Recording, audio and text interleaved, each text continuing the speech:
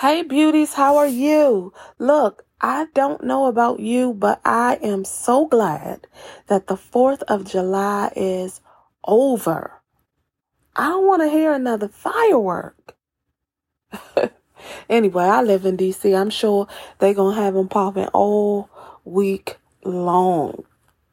I'm jumping right into it.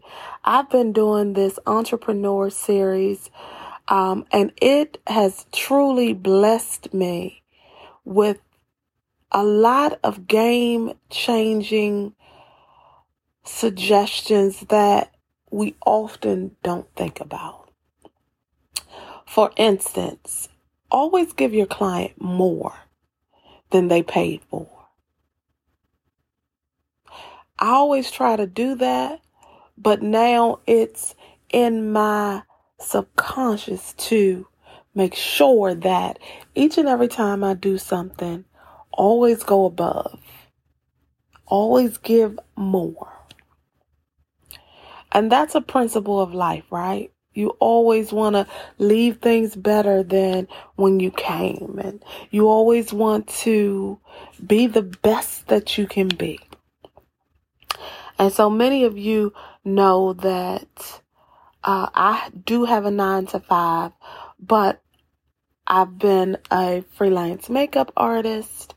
And now I am an author, and it's still funny for me to say that, but I'm walking in my worth. I am the author of Unwritten Till Now. It is available, so make sure you get your copy. Anyway, back to my devotion. Yesterday's devotion was talking about asking God for wisdom. And it resonated with me because it talked about how we don't include God in things that we consider to be little. Things that we feel as if we can handle ourselves.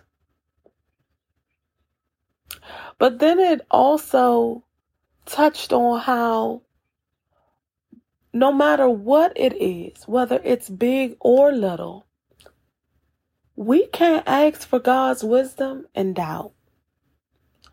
And so, of course, we know what doubt is. But when I looked up the word doubt, what spoke to me, what jumped out in it's the whole definition. It didn't jump out. Let me tell you what they said doubt is. To call into question the truth.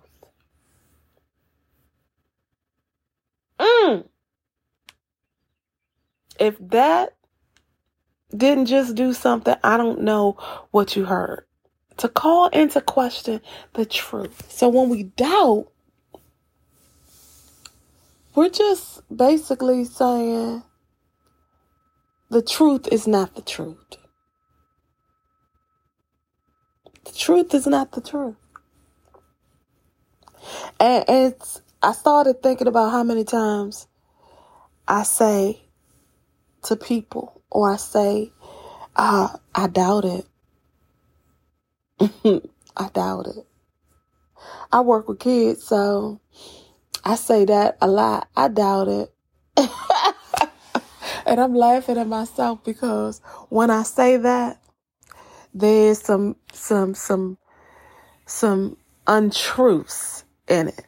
But I need to work on that, because then that spills over into the things that I need to ask God for wisdom for. And then I go in and I ask for certain things, and before I can even finish getting it out my mouth, there's doubt. And so you already know that this is going to be 10 minutes or less. We got to erase this doubt. And the only way that we can do this is by renewing our minds, by increasing our faith, and just knowing without a shadow of a doubt that when we ask for wisdom, we'll get it. After reading this yesterday, Y'all, I swear, I went right into asking God, well, how should I do this? And in a matter of 2 hours, there was an idea. Like, it just came. And once I talked with someone, the approval was given immediately, without second guessing. It was as if it was like just waiting for me to ask. Like, it was given. And so I challenge you to include God by asking for wisdom in every situation. The little things and the big things. And so with that said, don't forget to support your girl. Unwritten Till Now. It's available on my website, www.natia,